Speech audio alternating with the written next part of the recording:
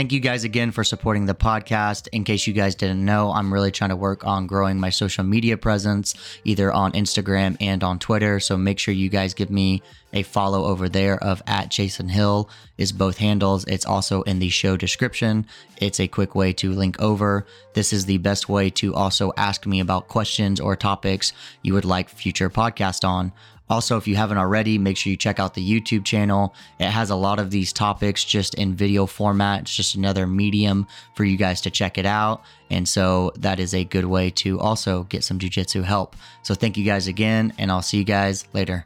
What is going on, guys? Welcome into another episode of the Jiu-Jitsu Secrets Podcast. Hopefully you guys are having a good week so far. You had a good weekend whenever you're listening to this, and we're going to jump right into it right now. So what I want to get into today is talking about something that I call the abilities audits of your jiu-jitsu. So the last couple episodes, I've really talked a lot about this thing called the training environment. I've also talked about how to start problem solving in your jiu-jitsu. And so those are very good things to continue to do inside of your jiu-jitsu. But still, I'm always trying to find ways to help students find that direction and gain that clarity that I think is so weak in most jiu-jitsu areas. Often we are just told that students just need to kind of keep showing up and good things will start to happen, when in reality, for a lot of people, that is terrible advice, and that does not make people feel more secure or confident in jiu-jitsu. And so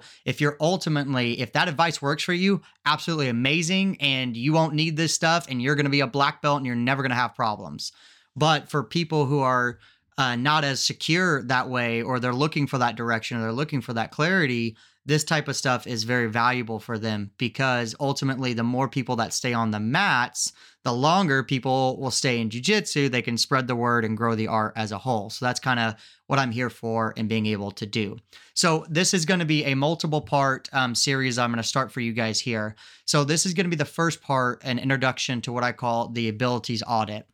So what are the abilities audit, and what does that even mean? Well, essentially, it's an assessment or a breakdown of your current jiu-jitsu kind of skill set and abilities.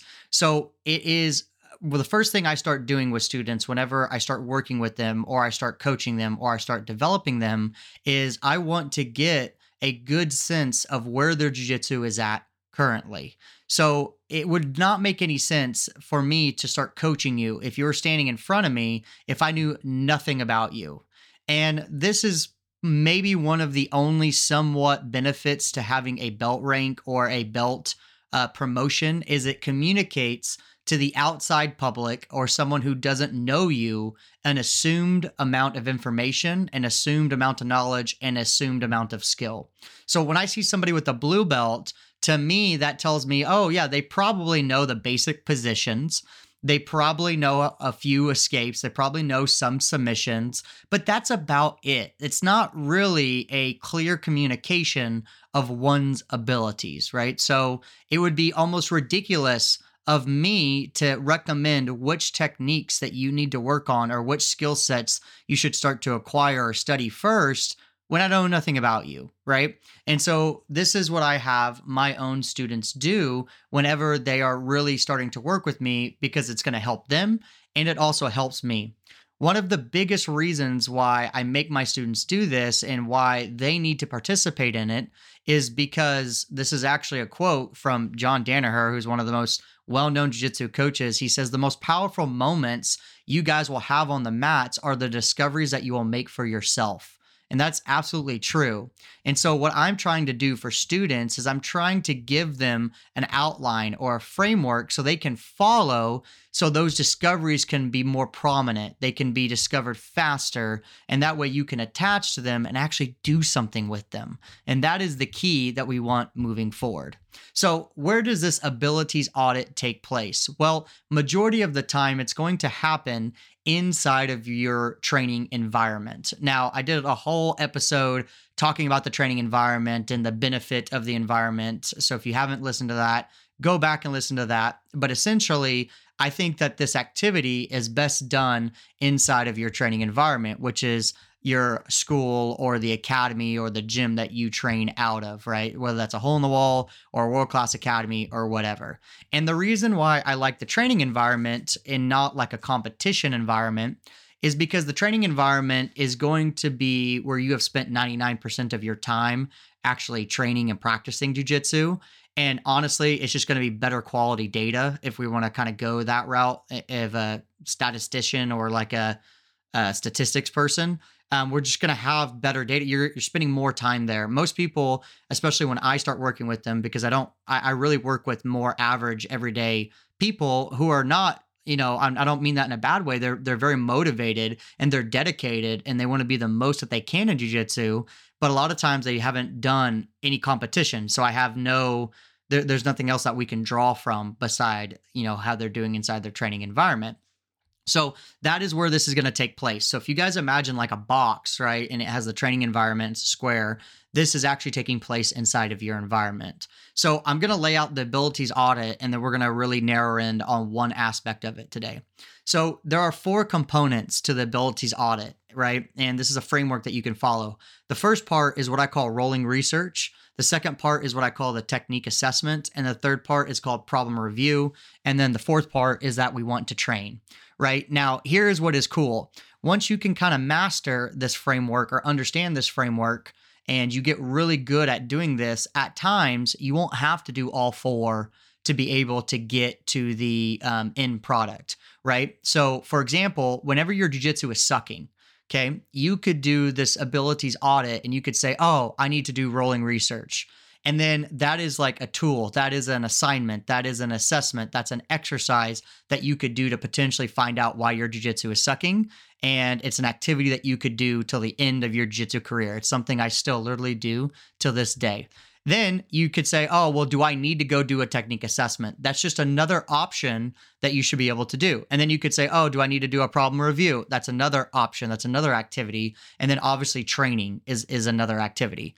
So usually, in order for you to stop sucking, or in order for you to start improving faster or improving to solve a problem, it's one of those 4 things are going to be the solution, right? So you either need to do rolling research, you either need to do a technique assessment, you either need to do a problem review, or you need to train. Now, a lot of times you have to do multiple things, but the reason why there are 4 separate ones is because sometimes the solution to the problem is not just training.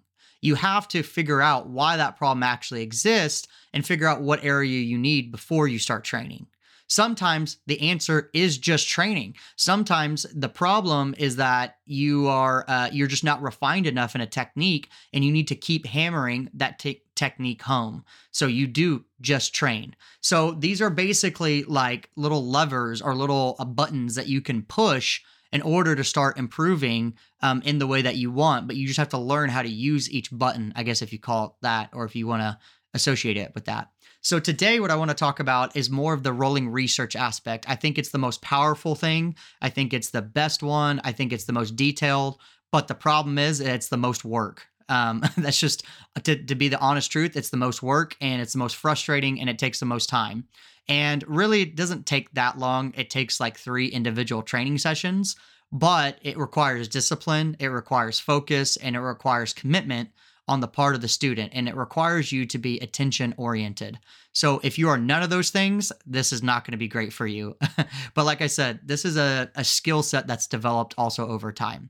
So what is rolling research? Well, rolling research is basically you are inside of your training environment, right? Your academy, and you are sparring and you're rolling or grappling against live resistance. And our goal is to take in as much information as possible.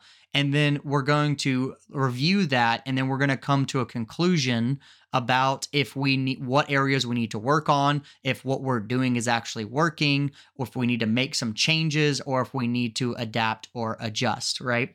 So this is the benefit to the rolling research. Now, you can do this for 2 reasons. I recommend that this is the reason why it's the first episode of this series is because it's the first thing I have every student do. It's a starting point. A lot of times students have a hard time making decisions and they don't know where to start. I'm telling you right now where to start. Okay. So if you have no idea and you're feeling lost and you have no direction and you're not feeling like you're on the right path or you're unclear about what you should be doing, I'm telling you, here is step one. Do this the next training session you guys go into. And what you'll do is you're going to do your rolling research to figure out a good starting point. Now, you could also do this in a way to measure success. So this is also why I have students do it, because it's going to do two things. Number one, it's going to assess your jiu-jitsu, and it's going to build us metrics to compare to, again, when we come back to it in the future, right? So I'll talk about that more whenever we get to that part. But most students have no idea about what their jiu-jitsu looks like, and they have no metrics to compare it to. And that's why they use competition. They use competition because it's a very easy way to say, oh, I did good in this competition or I did bad in this competition. And I just don't think that that's the best quality. I think that's where you spend very little time. It's not a true assessment of your actual jiu-jitsu. I think the gym provides a more valuable data for us to get going and to get started. So that is the biggest benefit to doing it inside of the training environment, and why we're going to start there, and why I recommend the rolling research first. The other reason why we want to do it against live training is because that's a form of resistance, right? So when you guys are drilling or you're just practicing inside of the academy environment, it is not resistance, basically, right? There is mild to little resistance, and we want to see, we want to get a true picture, no matter how ugly the picture is or how bad your painting is. We want to get an accurate representation because we don't want to run from our problems. We want to identify them much sooner and then be able to solve them. I always tell students that, like, if you're getting tapped, 30 times in 5 minutes, that is the best thing ever, because there is so much gold in there. There are so many things that we need to work on that it should be very easy to see fast improvement. I actually think it's much harder to train a student who dominates everybody and has so much success and is so, just killing everybody, because it's like almost hard to coach them and hard to improve them, because I'm like, man, I don't even know what you need to work on. You're killing it against everybody. You're doing great. Just continue to do what you're doing. And they're like, okay. And there's not really much coaching that goes on. But when you have a million different problems, that is all like gold mine, gold mine, gold mine, gold mine, gold mine. So if anything, hopefully this switches your mindset to that, right? Problems are a good thing. So what we're wanting to do is we're wanting to figure out these problems or these issues or do this assessment in that live training aspect, right?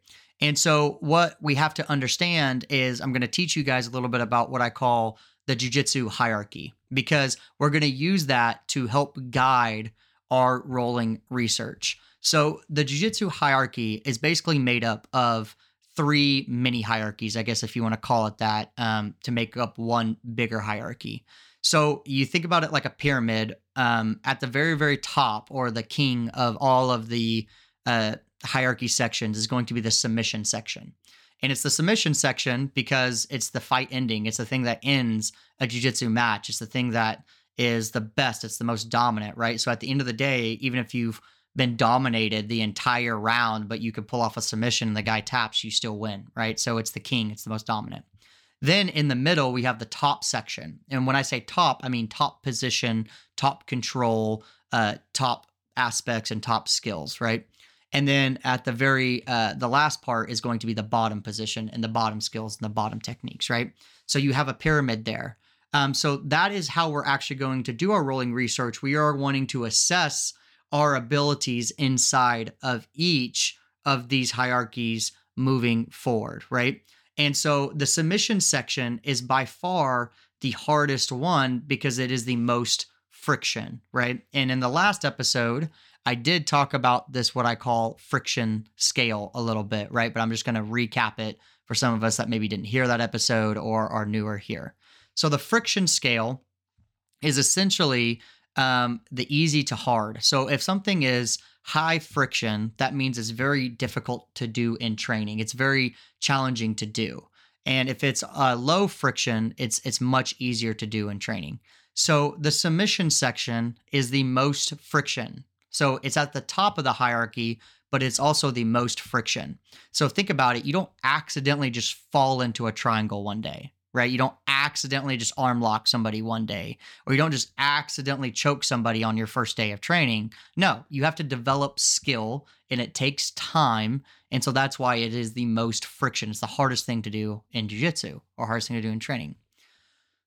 The low friction area is going to be the bottom hierarchy, because it's the easiest thing to do in training. It's easy. Doesn't matter if you're a black belt or you're a brand new white belt. It is easy to train the bottom because you can put yourself there voluntary or involuntary. So if you're a white belt and you're training with all upper belts, people are going to be able to jump on top of you, and they're going to force you into those bad positions, whether you want to be there or not, right? So that is why I call it the friction scale. So I actually like to flip this hierarchy upside down and turn it into a funnel. If you guys are really enjoying this podcast, I'd greatly appreciate it if you left me some reviews, maybe some 5 stars, whether you're listening to this on Audible, Spotify, Apple Podcasts. Make sure you guys leave this 5 stars, leave some nice words. Also share it with a friend. I don't charge anything for these podcasts, and my goal is just to grow it and help the jiu-jitsu community. So thank you guys for supporting, and I'll see you guys later. So I always recommend when students start training, or they start prioritizing where their attention should be placed, it should be on the lowest friction area possible, because that creates less stress, and it creates an easier way for them to be more realistic in training.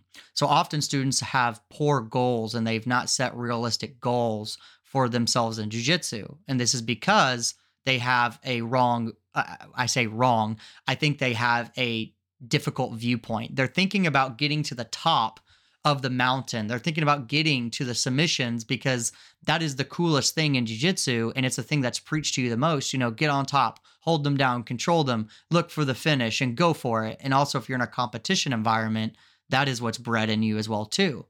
But the problem with that is that you're trying to skip, and you're trying to race, and you're missing past all of the importance of the other hierarchies and the other aspects of jiu-jitsu that help you climb to that submission moving forward, right? Or to that submission hierarchy moving forward. You're basically not focusing on the key skills that help you get to the submissions quicker, right?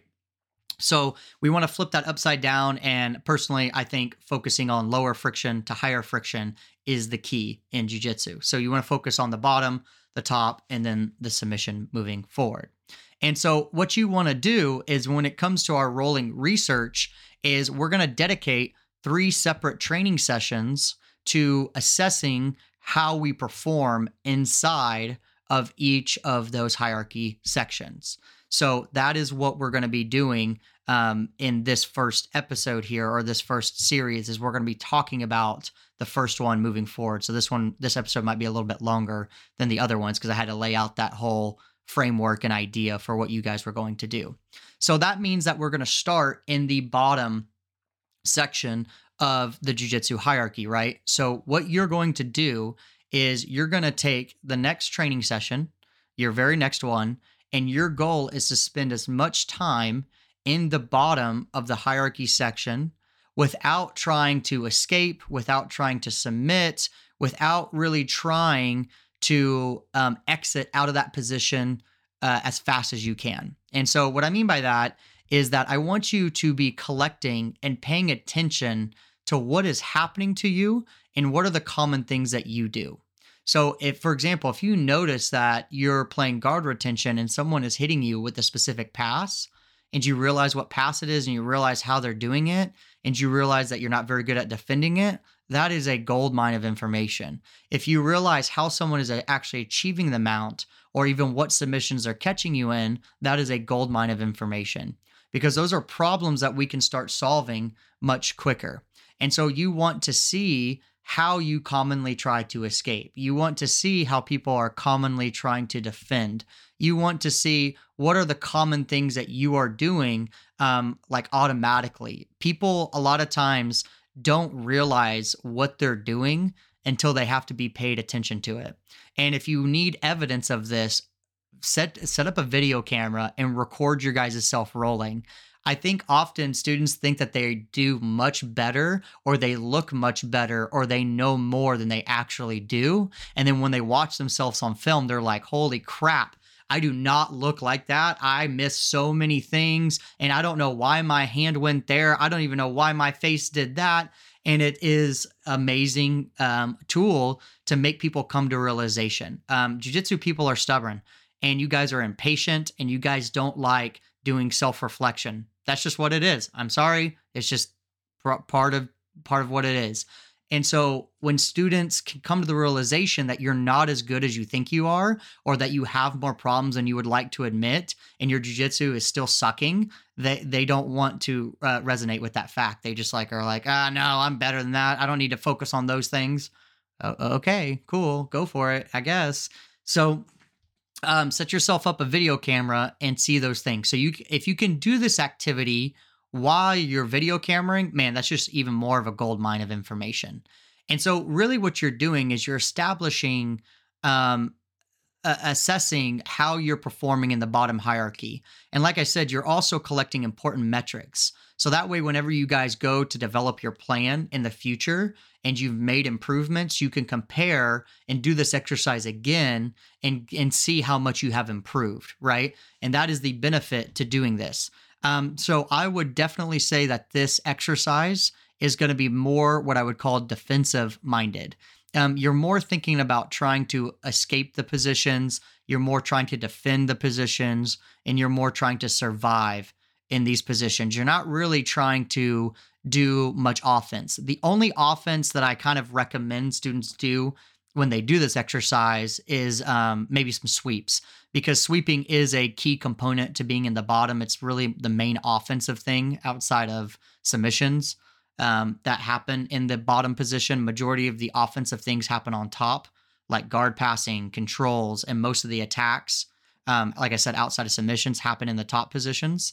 So we want to mainly assess kind of your defensive abilities in this, right?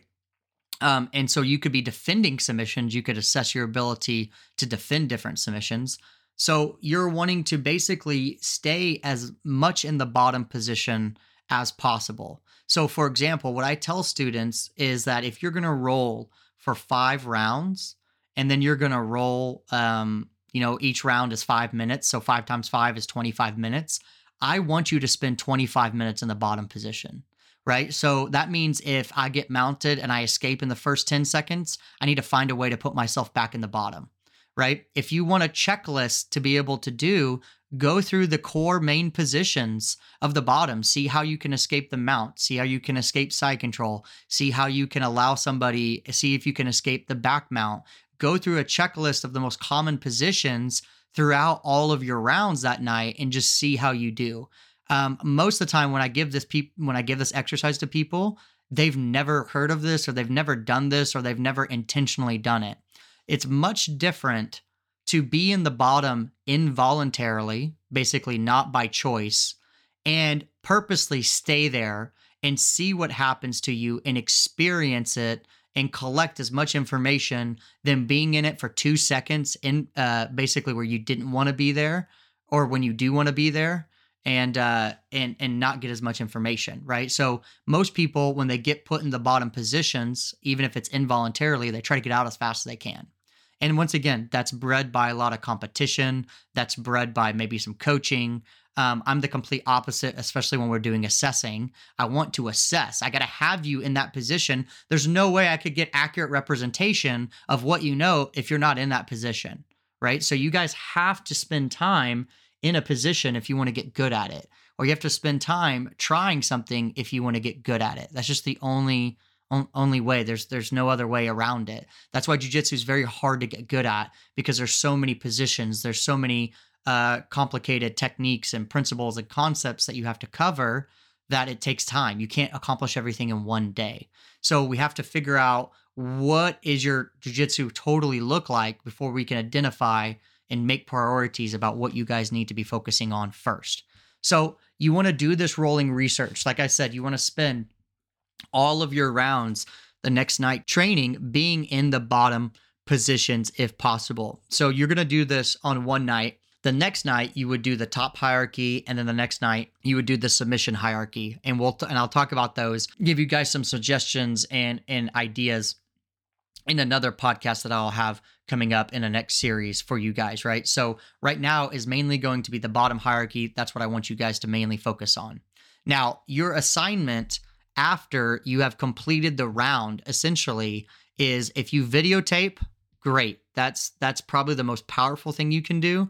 But then the next thing is that you have to record what happened. Okay, you guys have to get into the habit of taking notes.